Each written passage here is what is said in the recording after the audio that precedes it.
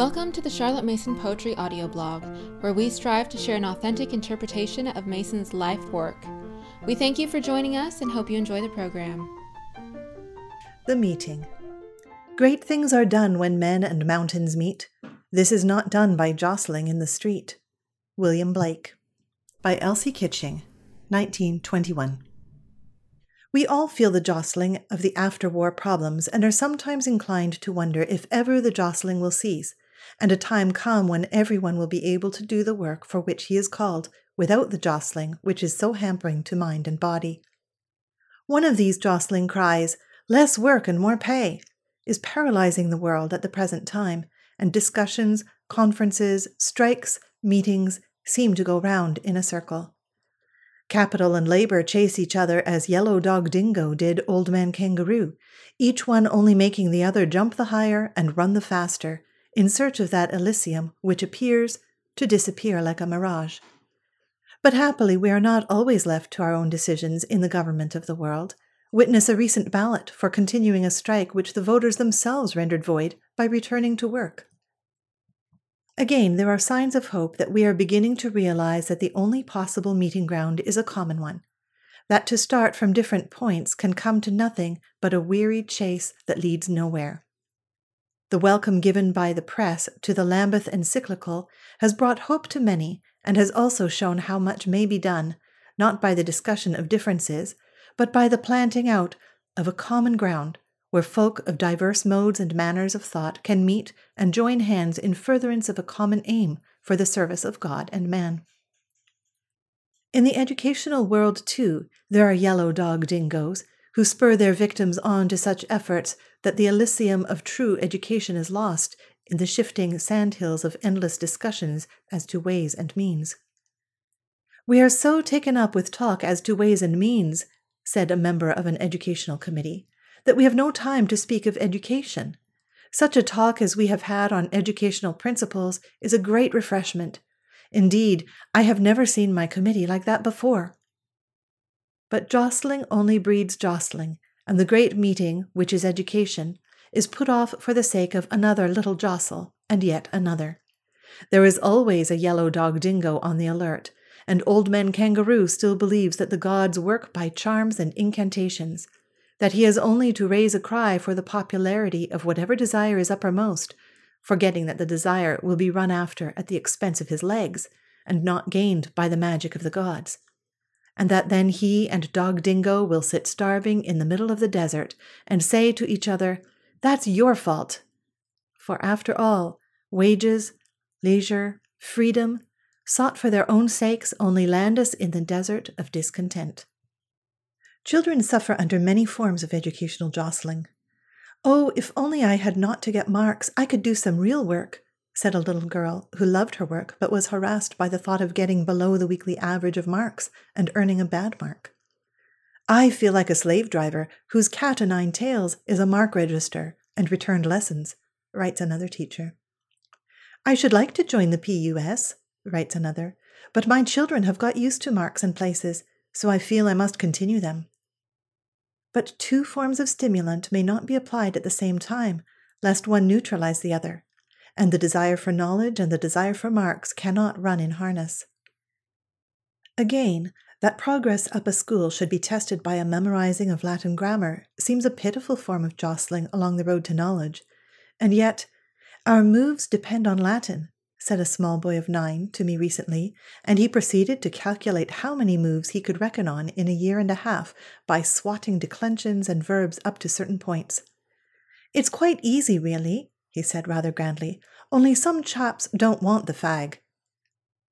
Lord Dufferin once said in an address to the students of London University, "In looking back on my own youth, the study of Latin grammar, Latin verses, Latin composition, in none of which did I attain any great proficiency, now occurs to me as the sum total of the official instruction I received from the time I was 6 years old to the time I was 20. Yet, making every allowance for the unpromising material with which my masters had to deal, I cannot but think that something more than this ought to have been the sum total of 14 years of education. This is the reflection I remember making when I stood up to be examined for my degree at Oxford, and the examiner called on me to construe a passage in Caesar, which I recollected had caused me considerable corporal and mental anguish as a child of 8 at a preparatory school. There was a time, has it quite passed yet, when the attempt at science made by a late headmaster of Winchester was to offer an annual prize for the best collection of the wild flowers of the neighborhood. He considered, too, that French, geography, history should be learned in the holidays, or at any rate out of school hours. The curriculum in our preparatory schools has been classics with a little divinity. Our preparatory schools have prepared for these by doing the same work, and in our elementary schools the work has been the 3 R's. The result of such courses has been, so we are told in John Bull and his schools, that 10% of the boys in public schools became scholars, and a third went to the universities. That, for example, of 582 boys in 5 elementary schools, not less than 286 became unskilled laborers. And the author concludes, not without reason, that schoolwork counts for little. So Yellow Dog Dingo is called upon for vocational training into which a child is to be jostled at the first possible moment of his school life, or, in other words, the aim of the curriculum must be something useful for his afterlife. And the efforts that have been made in all classes of schools to widen the curriculum have not brought the benefit to the schools that was expected, because a man's reach must exceed his grasp, and if he only grasps at what will help him to a living, he will not reach what will help him to live.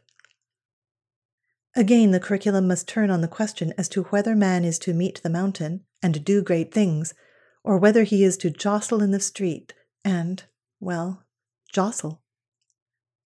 But suppose the work done in all schools should count for much, and that it should appeal to boys and girls of all classes, and produce work equally intelligent, whether from the leisured, professional, or laboring classes. The right kind of schoolwork will produce an educated citizen, able to put his hand to whatever work he is called, not what he falls into by sheer force of circumstances, usually some form of unskilled labor where he joins the company of that porter of comic song fame. He was a muddle-puddle porter, and he found that in attempts at any other calling, such strain upon the intellect would surely make life shorter, and so he always returned to the form of unskilled labor which put no tax upon his intellect. Mr. Punch showed us lately an ex-service man protesting against the idea that he could only do bricklaying except after years of training, and the war certainly found that people who had the will to work could learn things supposed to need long training in a very little while. That is, it is better to meet the mountain than to spend long years preparing for the meeting. Again, make me popular and wonderfully run after, said Old Man Kangaroo. And though teachers do not put it in this form, personality is an instrument by which children are jostled into obedience, into work, not for its own sake, but for some utilitarian end, to give the teacher a quiet life or to earn a living in the future. But surely you would not undervalue the personality of the teacher. It must make a difference to the children whether they have had a good master or mistress. Certainly it does. But the danger lies in making the personality of the teacher an instrument of education consciously exercised.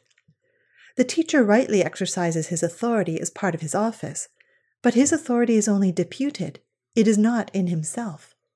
Personality is apt to play the part of authority without a commission, and so to come between the child and his meeting with the mountain of knowledge.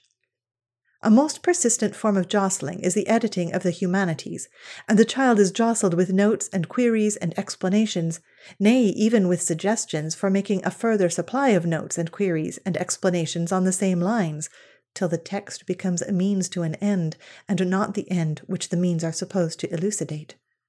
An otherwise excellent edition of Tom Brown's School Days appeared recently. The notes were so explicit that the book might have been edited for foreigners, but the introduction leaves no doubt that it is intended for English schools. The following list speaks for itself. Holidays, a school and general word. Vacation is used at the universities and law courts. Top boots, boots with high tops used for riding. Tuppence, 2 pence. Drab breeches, breeches of a thick brownish cloth. Forms, here means benches. The word is also used in schools to mean classes. Public schools, not government schools, but big boarding schools too expensive for any but well-to-do people. Bullseyes, large round sweets flavored with peppermint. Comforter, a woolen wrap to go round the neck. Half a sovereign, 10 shillings. Pastry cooks, shop where pastry and other sweet things are sold. Tick, a common word for credit. Slate. Slates were used before paper becoming so cheap. Funk, are afraid. Rooks, birds resembling crows. Bob, a shilling. A dripping cake, a cake made with dripping, fat that drips off a joint of beef when it is being roasted, instead of butter. Again, here are 1 or 2 examples of jostling taken from books published recently by our oldest and best publishing houses. From an edition of The Pilgrim's Progress. So also the curious system adopted by Bunyan, by which he wrote, "Help! Then, said he, give me thy hand," has been altered to conform with modern usage. From an edition of The Child's Book of Saints. Think over this story as a whole, with a view to finding a better title for it. Are all the other stories provided with really good titles? Again, I have before me a copy of Macaulay's Life of Johnson, 45 pages of text, 81 pages of introduction and notes. Another form of jostling is the filling up of the lesson with cognate matter, rather like the old game of "that reminds me of so-and-so," or the way to prove that a lie is nothing. A lie is a story is a tale, brush, broom, brougham, carriage, trap, gin, spirit, ghost, nothing. Here is an exercise set to one of Andersen's fairy tales, The Garden of Paradise. Surely a child's own kingdom should be sacred to him.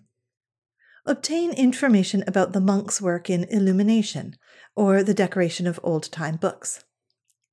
On a map of the world, find out the positions of the Cossacks, the pyramids, and the aurora borealis. Tabulate these to show which of the winds would see them and find out the cause of the last mentioned. No joy of discovery left for the little traveller when everything that might occur, or might not, to him is thus forestalled. The butterfly is to lead to, from a nature book, obtain information about butterflies, stages of growth, how they feed, length of life, etc. Make notes and learn the names and colours of the British kinds. Again, who does not know the overzealous teacher who enters the classroom with a pile of books, each containing some tidbit which she thinks the children will enjoy?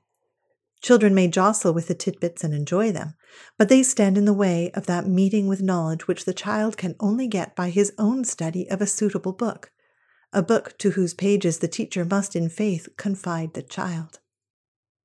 Is it any wonder that the children get little out of even literature under such jostling conditions? We might hope that the notes, as one book does suggest, would be left till after the reading, but here the examination steps in to see if the child knows anything. He knows not so much the text, but the points in the text that seem to need comment. And so the reading of Shakespeare, for example, enables the candidate to criticize passages, give other renderings, discuss dates, internal and external evidence, in fact, jostle with every point of detail, but never to meet the great play by reading the text in such a way that it becomes a possession apart from what anybody else thinks about it. I was told by the teacher the other day that in a large and well-known secondary girls' school, Dickens, Thackeray, and other novelists are read in the form of oral lessons given by the teacher, who, having only one copy of the book, has to read an extract here and there and then fill in the rest of the story with summaries like those that are given in a serial in the daily papers, as the reader may not have seen the previous numbers. There is no time to finish this or that book in the term, and so this jostling is done to get through it. But why get through it? Give the child a chance to meet the mountain in a steady reading of the first part, or 2/3 of the book, and leave the rest. The object has been attained. The child is becoming acquainted with the author's work, not trying to finish the book, and the right principle will produce the right result. That is, the child will want to finish the book on his own account. Whereas if the story itself is made the chief part of the book, the child will think, as long as he knows how the story ends, that nothing else matters. "I have had such a nice invitation for X," said a mother to me, "but he won't accept it because he says he feels so out of it. The people care for books and talk about them, and of course he has always been at school and has read practically nothing." And this of a delightfully intelligent youth, captain of his public school and a general favorite wherever he goes. There is also a vague notion abroad that children must begin at the beginning and build up their knowledge in a scientific way. "You surely would not expect my little boy to begin in the middle of his history and geography books," said a mother. "How can he get any consecutive idea of history if he does not read straight through?" But a consecutive idea of history comes by forging links in the historical chain anywhere. The link is the important point, whether man or event. As the links increase in number, they fall into their proper order. Join link by link, and because the links are strong, the chain will be strong. A consecutive idea of history only comes with wide reading and strong impressions which link each to each, backwards and forwards, but the process takes a lifetime. Another form of jostling is the giving of opinions. Children are only too ready to adopt these. Indeed, are we not all glad to be saved the trouble of forming our own by accepting any ready-made opinions that come through the press, for example? A teacher told me a few weeks ago that in giving a history lesson she had expressed an opinion. One of her pupils differed, and she found the girl was right. The next day she met this girl on her way to the head to confess insubordination, and said the mistress who sent her, "She actually dared to disagree with me about a point in one of the lessons." The history incident was repeated and met with the response, "Oh, well, if you like to encourage that sort of thing, we must give up any hope of discipline." What an outcry there would be if those in authority thought it well to fit children with crutches while they were learning to walk. Is it any stranger than fitting up a child with critical opinions before he has read, and read widely? A form of jostling much in fashion at present is the encouragement of originality, so called. To this end, self-expression is encouraged. Children are asked to express their opinions on themselves, their thoughts, to tell their dreams, etc. "If I bear witness of myself, my witness is not true," is a startling axiom, and shows that there is confusion of thought on the matter.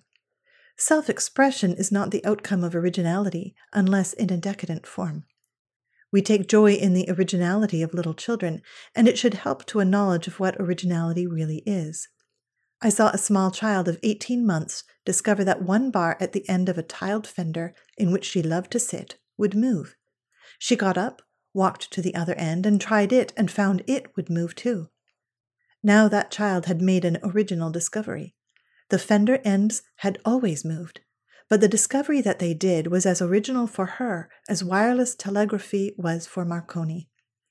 We are so anxious to do our best for the children that we are apt to measure the result by our efforts rather than our efforts by the result. But originality must be obtained somehow, and so the teacher labors at the child, the man in the street labors at himself.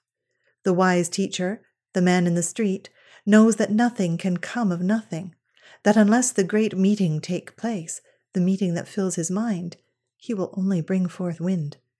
The teacher who reads and stands aside to let the child also read may rest assured that mind food will produce mind growth, and his part is to exercise masterly inactivity. A short time ago I watched 3 small boys on their way home from an infant school. Neither of them could have been more than 4 or 5 years old. They stopped to examine a lurid poster of what Mr. Punch would call a scented sin film. There were 6 sections in the picture, and it had only just been put up. After some seconds' scrutiny, one said, "I'll tell you what it's about. That chap wants her, and he comes and fetches her away so the other chap can't have her, and she's going to throw herself into the river." If at that age 6 pictures can be thus summed up in a few seconds, can we doubt but that the ordinary school curriculum provides very insufficient material for such powers of mind?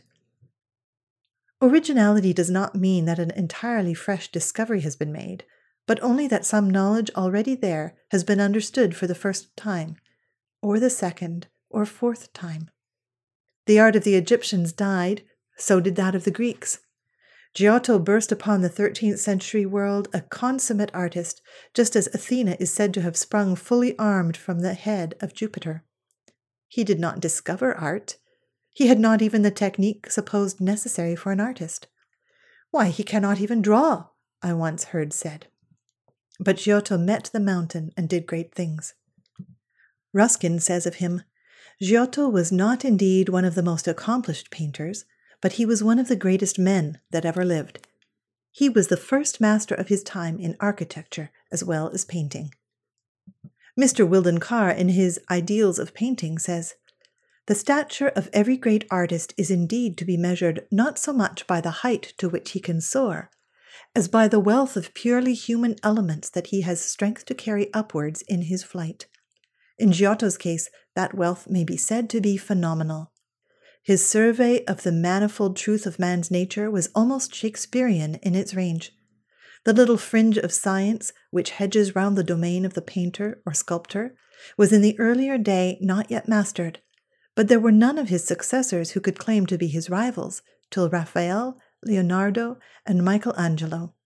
Giotto's unswerving allegiance to the claims of the legend chosen for illustration was the sovereign quality that he stamped upon the painter's art. The force of his inspiration availed to summon a mighty company of men who shared his ideals and inherited in varying measure those great powers he was the first to exhibit." Here we get the necessary sequence in education. First a man with all his powers at attention, then wide knowledge and unswerving allegiance to it, then a mighty company of fellow citizens sharing his ideals. We may learn how to avoid another form of jostling from Mr. Snagsby, late of Cook's Court, Cursitor Street. He found it was better not to put too fine a point on what he had to say, but to go straight to the matter in hand, though he always made a little propitiatory bow to the point he did not stay to refine. Jostling of this kind spoils some excellent books written for art teaching, whether it be for music, pictorial art, or crafts of many kinds. The teacher is so anxious to impress the student with the dignity and beauty of the subject that she has recourse to a sort of pseudo-literary style, which shall, as it were, form a bodyguard to anyone wishing to enter the sacred mysteries of the art. But the prospect of going through such an introduction deters many a tyro from getting the pleasure that a little knowledge of the art would bring, even though he can never hope to go far in the study of it. "I learnt all the needlework that I ever wanted before I was 7, said a friend. "I sat beside my mother and made garments for my dolls on a smaller scale than those she was making for us children." This is the meeting between man and mountain. The jostling takes this form. I quote from a new book on the craft of the needle, a book full of fascinating designs and diagrams. It is suggested in every case that the needlecraft of the adolescent, while functioning for its own special growing time, should be so directed that the wider outlook through the troubled consciousness of life becomes at length a spiritual purpose. Now the mind has both inductive and deductive powers, and in education the natural order should be followed. The infant gains his experience from the whole first, and deduces the parts very gradually. He knows his mother before he realizes that she has kind eyes that smile at him or look sad, a mouth that moves to kiss or speak to him. When the later stage comes, he will point out in picture, or in his own or someone else's face, the various parts and call them by name. He knows a table as a forbidden but tempting climb with a chair to help, long before he can sit beside his daddy and try to put one together with hammer and nails. He knows his dog, his perambulator, and he only discovers gradually that his dog has a tail that can be pulled, or that his perambulator has wheels that go round and will catch the stem of a creeper hung over the side. By and by he will have a box of bricks, and he will build what he has first considered as a whole. This natural process of deduction is sometimes forgotten, and children are taught the exercise of reading before, instead of after, having had a good deal of book education. They are taught composition, to put words together, to put sentences together, to compose a miserable paragraph in which half the words are left out, to correct errors which the teacher makes on purpose, to punctuate with painful accuracy dull sentences from which the tired teacher has drained any atom of imagination. Geography, it is said, must be taught by pictures and models, science by experiments. In fact, education becomes the building up of minute and careful scaffolding through which the child may peer at the mountain if he has any curiosity left to do so. May I quote an example of the way in which children are jostled into composition, taken from a book just published for children above 13, and then give examples taken from many hundreds of similar compositions which have been sent in by children in the PUS, who read for themselves plain text editions and narrate, either orally or in writing, without any lessons on composition at all. The conditions for this kind of composition are simple: one reading of the text, a literary text, followed by narration. Under this method, a child of 6 will narrate an Aesop's fable heard once, a boy of 9 a page or 2 of Plutarch's Lives, a girl of 16 the substance of 7 or 8 pages of Green's History, a difficult poem, an essay, a story in French, and will be able to give the narration orally or in writing weeks or months afterwards. The examples given were written in answer to examination questions at the end of a term's work. On applying the golden rules, I am going to copy the prose description of the scene from the story as told by a famous writer, Charles Lamb. I will, for the purpose of illustration, put myself in the real author's place and suggest certain observations in a sort of soliloquy, as I proceed with the account of the meeting between Macbeth and the witches. Soliloquy, let me see. I must keep clearly in mind the 4 golden rules. Now, what shall I make the chief idea? Shall it be Macbeth or the witches? Certainly it must be Macbeth. Very well, my opening paragraph of 1 or 2 sentences must clearly state who and what Macbeth is, as he is the important character in this account. For the sake of emphasis, I will put his name last. Paragraph 1. When Duncan the Meek reigned King of Scotland, there lived a great thane, or lord, called Macbeth. I must describe the man a little more, so I will link on the second sentence to the first by beginning with the word Macbeth, thus preserving the unity and assisting clearness, and to add variety, I will make the second sentence a little longer than the first. This Macbeth was a near kinsman to the king, and in great esteem at court for his valor and conduct in the wars, an example of which he had lately given, in defeating a rebel army assisted by the troops of Norway in terrible numbers. Let me see. Is terrible numbers a correct phrase? Yes, they were certainly terrifying. This, then, shall be my introductory paragraph, containing the key sentence and introducing the main idea, which is about Macbeth. It is now time to introduce the witches, and as Macbeth was accompanied by someone else, his name must be mentioned. I will emphasize the fact by mentioning both names at once. Paragraph 2.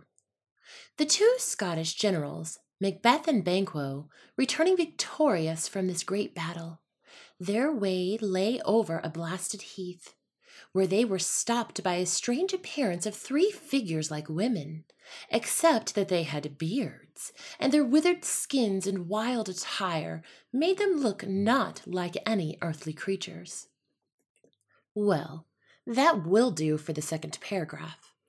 Earthly creatures is a capital place for emphasis. I am keeping the chief idea in mind and linking on this paragraph to the former. How can I carry on the idea? Macbeth must come first. He is the central figure. Everything really depends on him. I will not put in the unimportant conversation, but only mention the words of real import. Paragraph 3. Macbeth first addressed them, when they, seemingly offended, laid each one her choppy finger upon her skinny lips in token of silence, and the first of them saluted Macbeth with the title of Thane of Glamis. The general was not a little startled to find himself known by such creatures, but how much more when the second of them followed up that salute by giving him the title of Thane of Cawdor, to which honor he had no pretensions. And again the third bid him, All hail, king that shall be hereafter. Yes, I have steadily ascended the ladder of excitement and reached the climax. That will do for the third paragraph. The word general saves the monotony of saying Macbeth again. The climax is well emphasized at the end of a sentence. I will keep the word choppy, because it so fittingly describes the rough wind-chapped fingers of the repulsive-looking witches. How shall I link this paragraph on to the next so as to keep up the interest? Of course, the words of the third witch would startle the general. So that will do for a connecting thought. Paragraph 4. Such a prophetic greeting might well amaze him, who knew that while the king's sons lived, he could not hope to succeed to the throne. Then turning to Banquo, they pronounced him, in a sort of riddling terms, to be lesser than Macbeth and greater, not so happy, but much happier, and prophesied that though he should not reign, yet his sons after him should be kings in Scotland. That will do for the fourth paragraph. It is only necessary to write a forcible closing sentence, which must be naturally linked to the preceding one. I want an emphatic word to impress the reader as he finishes reading the story. Of course, it shall be witches. Paragraph 5. They then turned into air and vanished, by which the generals knew them to be the Weird Sisters, or witches. In some such way as I have suggested in my soliloquy, the reader should think out the subject on which he is engaged. The writers of the following attend council schools. Please visit charlottemasonpoetry.org to read the student samples. These children have had the great meeting without jostling. Part 2. Some 35 years ago a discovery was made, a discovery which has vindicated its own truth by two necessary tests. 1. It has always been there. 2. It has been found to be of universal application. This discovery may be summed up in Blake's words, "Great things are done when men and mountains meet." "Let us away with jostling," said the discoverer. "Give the child a chance to meet the mountain, and you will see he has the power to do so." There is a common meeting ground, and it is the mind of the child which meets with knowledge as disclosed in books and things.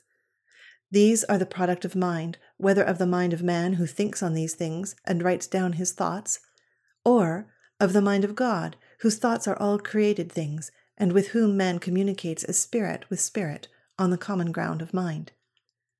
The common attitude towards mind is expressed in the title once given to a book, The Preparation of the Mind for Science.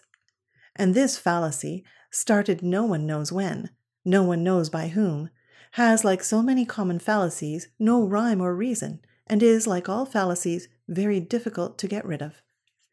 And so the meeting of the child with knowledge is placed in the hands of a mediator, who shall, by carefully thought-out rules and methods, prepare the common ground for the meeting. The jostling referred to is one means of preparation, for the mind is supposed to need not only stimulants of various kinds, yellow dog dingoes which only exhaust their prey and leave them hungrier still, but many carefully thought-out forms of gymnastics, which shall exercise the mind and pull it into the shape supposed to be required by knowledge. The breed of yellow dog dingoes is difficult to exterminate because dingo has many attractions.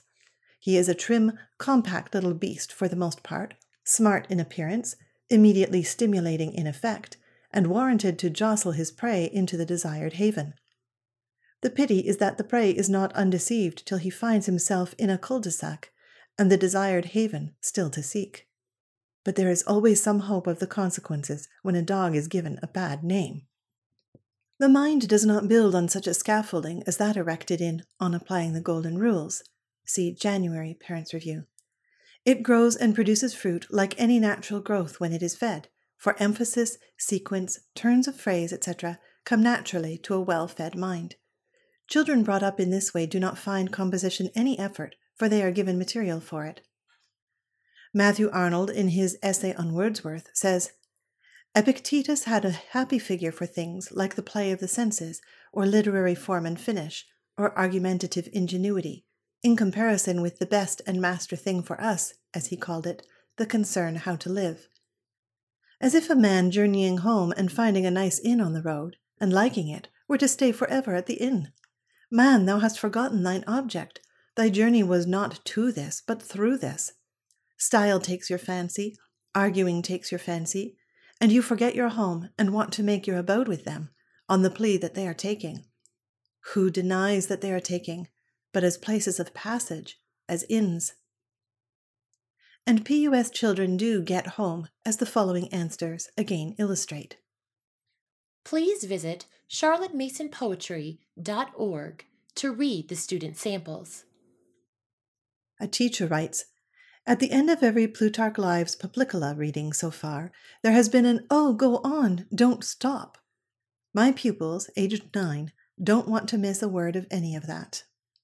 Again, a friend writes, a few weeks ago, the organist at X gave an organ recital of Handel. He played and a singer sang.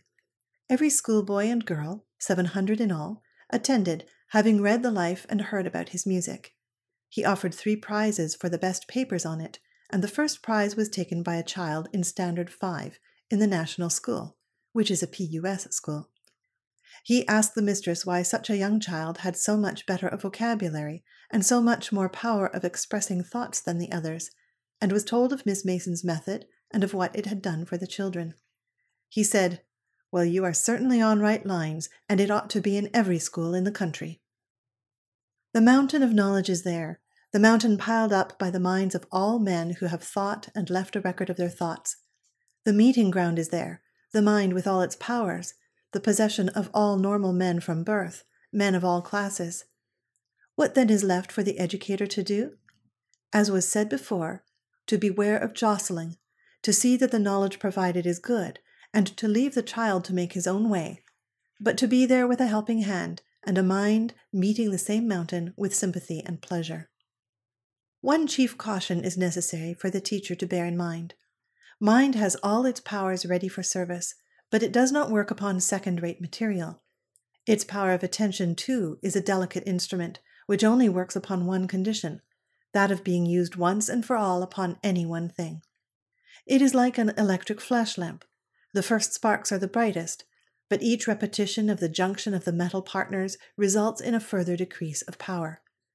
With this great meeting, therefore, always in sight, the teacher works with hope and sympathy and confidence, knowing that the meeting is inevitable in result if she avoid jostling. There was once a man who made a great supper, and he sent out his messengers to say that all was ready. If the minds of the guests had been set on the great meeting, the jostle of small excuses, however valid, would not have weighed with them, but they had been allowed to think that the daily jostle of life came first. And so the lame, the halt, and the blind were brought in out of the hedges, the people to whom the hindrances of life were so natural that they did not so much matter, and we may believe it did not require much compulsion to persuade them to come in. Now this discovery that has been made is that the mind is there with all its powers in normal children, and that no preparation is necessary. The meeting takes place at birth, and the child holds commerce with the mountain of knowledge from the first. This is education, and the teacher's part is not to prepare the mind of the child for knowledge, but to clear away every obstacle by which the child is delayed or hindered on the way, to do away with jostling, to see that the child has access to the mountain and is not first introduced to little mounds of preparatory material in the way of told to the children stories, extracts, summaries, skeleton models. When children and mountain meet, his powers all stand at attention ready for use, and the result sounds, as a teacher said the other day, like a miracle. Moreover, this discovery has not only established its truth by having always been there, but it has been proved universal in its applicability to all children, whether they come from homes carefully equipped for the great meeting, or from homes where the thought of such a meeting is absent. Indeed, the news of this great meeting spreads, and parents, surprised at the result in the children's case, begin to wish for it themselves. Now, the fact of mind has always been recognized, but the nature of mind and the ways by which it works have been ignored, and instead, Methods of estimating, training, and producing mind have been the concern of educators. The recognition of this aspect of mind is an intellectual and social revolution, an entirely new point of view which alters our whole attitude toward education. It might, for instance, shake the faith of teachers in the value of statistics, collected by various methods, as to intelligence, power of attention, imagination, etc. Scott knew that want of mental balance did not prevent literary interests. Both Davy Gellatley and Madge Wildfire had a wide acquaintance with ballads, a power of singing them sweetly, and they found relief and happiness in this art. Who knows what may be the result when statistics and classifications as to mental powers are taken for what they are worth, and everyone, including the backward and unstable, is treated as the possessor of a mind that needs food. Then it will be recognized that to run wild is a heavy strain on a delicate child, and that to be left unfed in mind while well fed in body is a species of cruelty especially to those wanting mental balance. Again, we hear of children who often miss 2 days of school a week because of slight rain, and, writes a teacher of a secondary class, "I have done my best to persuade his mother that he is not delicate, but it seems no good. I had a long interview the other day, and tried to point out that it made him very backward. I also suggested that he should read to himself more, and was told that he reads nearly all The Mirror every day. His mother raised an objection to his reading Robin Hood in the Children's Heroes series, which had been given to him, as it was not perfect English. What can I do for him? He simply loves it when he can come for lessons and walks." Much attention has been paid to the Binet-Simpson intelligence scale, and teachers hope by classifying their pupils by some such tests to do better for them, though in what way it does not quite appear. It seems rather like knowing that all the children in a school were suffering from lack of food, and waiting to decide upon their degrees of hunger before attempting to provide any food at all. It is said that in America, between April 27th and November 13th, 1918, 45,653 men in the American Army were reported as possessing less intelligence than an average child of 10.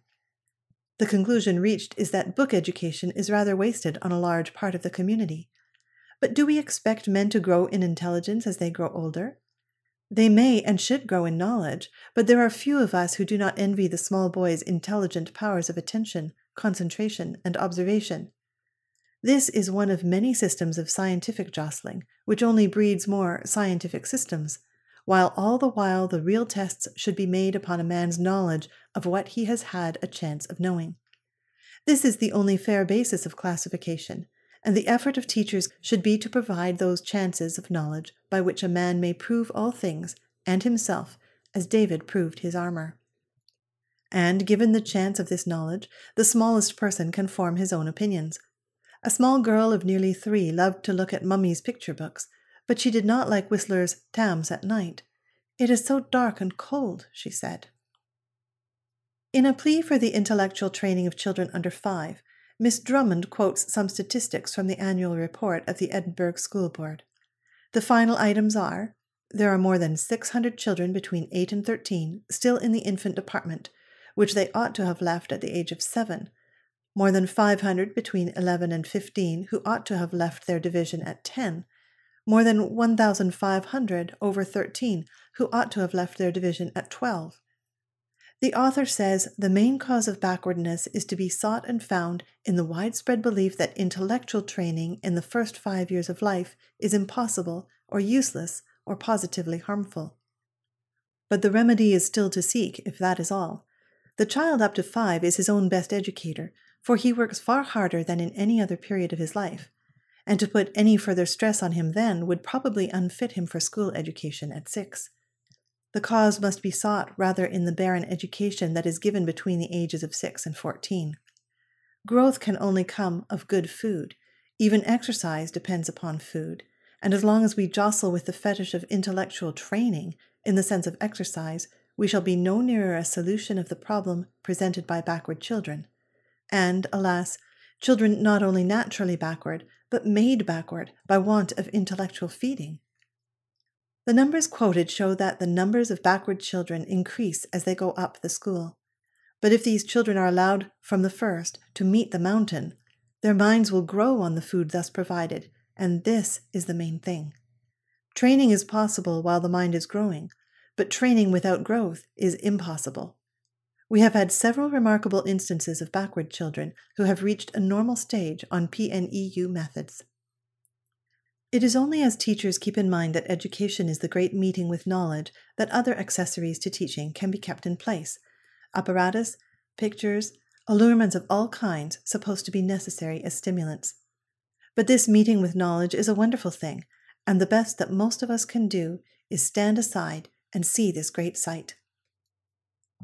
An old Egyptian philosopher, Ptahhotep, wrote BC 3266 of children, "Instruct them in the counsels from of old, for that which gives equality of soul doth pierce the heart that hears it." The true democracy is democracy of mind, the common ground on which all men can meet. There was once a great meeting in the King's Dale, and as Abraham walked at the head of the chiefs, a mysterious and wonderful ancient king-priest came forth to meet him. Legend says it was the Holy Ghost. To him alone Abraham bows down and pays tribute, and from him alone will Abraham receive anything, the bread and wine which he accepts for his young men. Just so the true teacher leads his scholars to receive at the hand of the king-priest of knowledge, the Holy Ghost, for he shall teach you all things, the bread and wine by which their minds are sustained. It was my privilege and pleasure to be present in Gloucester at the meeting of teachers who responded to Miss Mason's invitation last September. In less than 4 years since the beginning of the Liberal Education for All movement, the heads of 61 Gloucestershire schools had made up their minds that the movement promised new life for their schools. This movement was initiated in 1913 because the headmistress of an elementary school was found who had sufficient faith in her children and in knowledge to inaugurate the great meeting for them, although they came from poor homes in a mining village of Yorkshire. The meeting took place, and the universal application of the discovery to all classes of children was thus established. 57 head teachers accepted the invitation to the Gloucester meeting, and 54 came.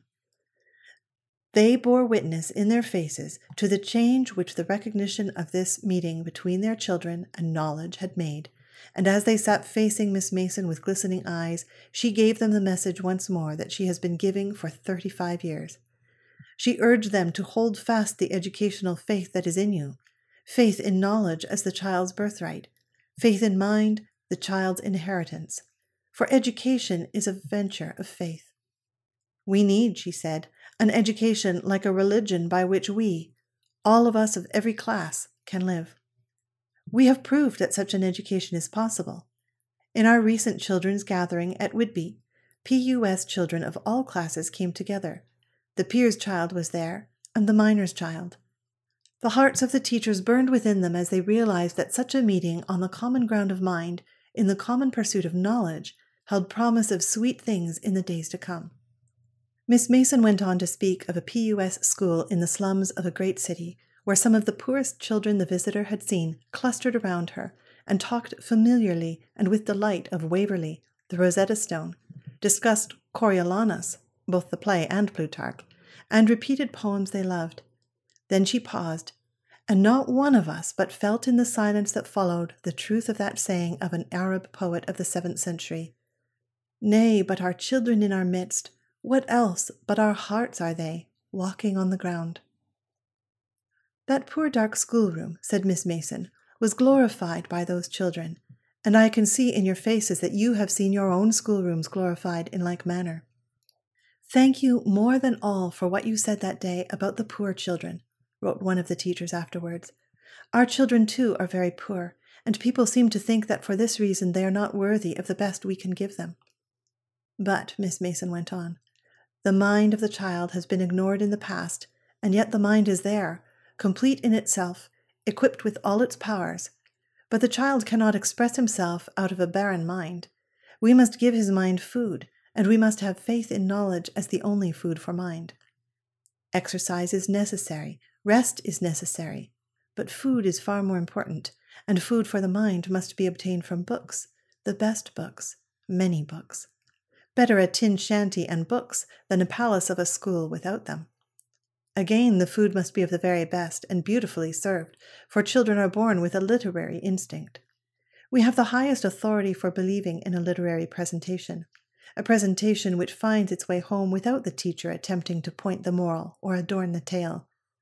Our Lord taught unceasingly. His audiences were the rich, the poor, the learned, the unlearned, the ignorant, the understanding, and the slow of heart. But he made no difference in his method, and he did not explain unless asked to do so. His appeal was always to mind, and want of will, not want of mind, was the lack he censured. He taught by parable, by story, and each man took to himself what he needed, some this, some that, others more, others less, but the provision was there for all, as in the feeding of the multitudes, and there were still baskets full over. He left the stories and parables to make their own way because the disciples, the multitudes, had to be made to use their minds that they might ponder for themselves and remember his teaching when the time for action came. Therefore we go forth on our crusade and say with Blake, I will not cease from mental fight, nor shall my sword sleep in my hand, till we have built Jerusalem in England's green and pleasant land.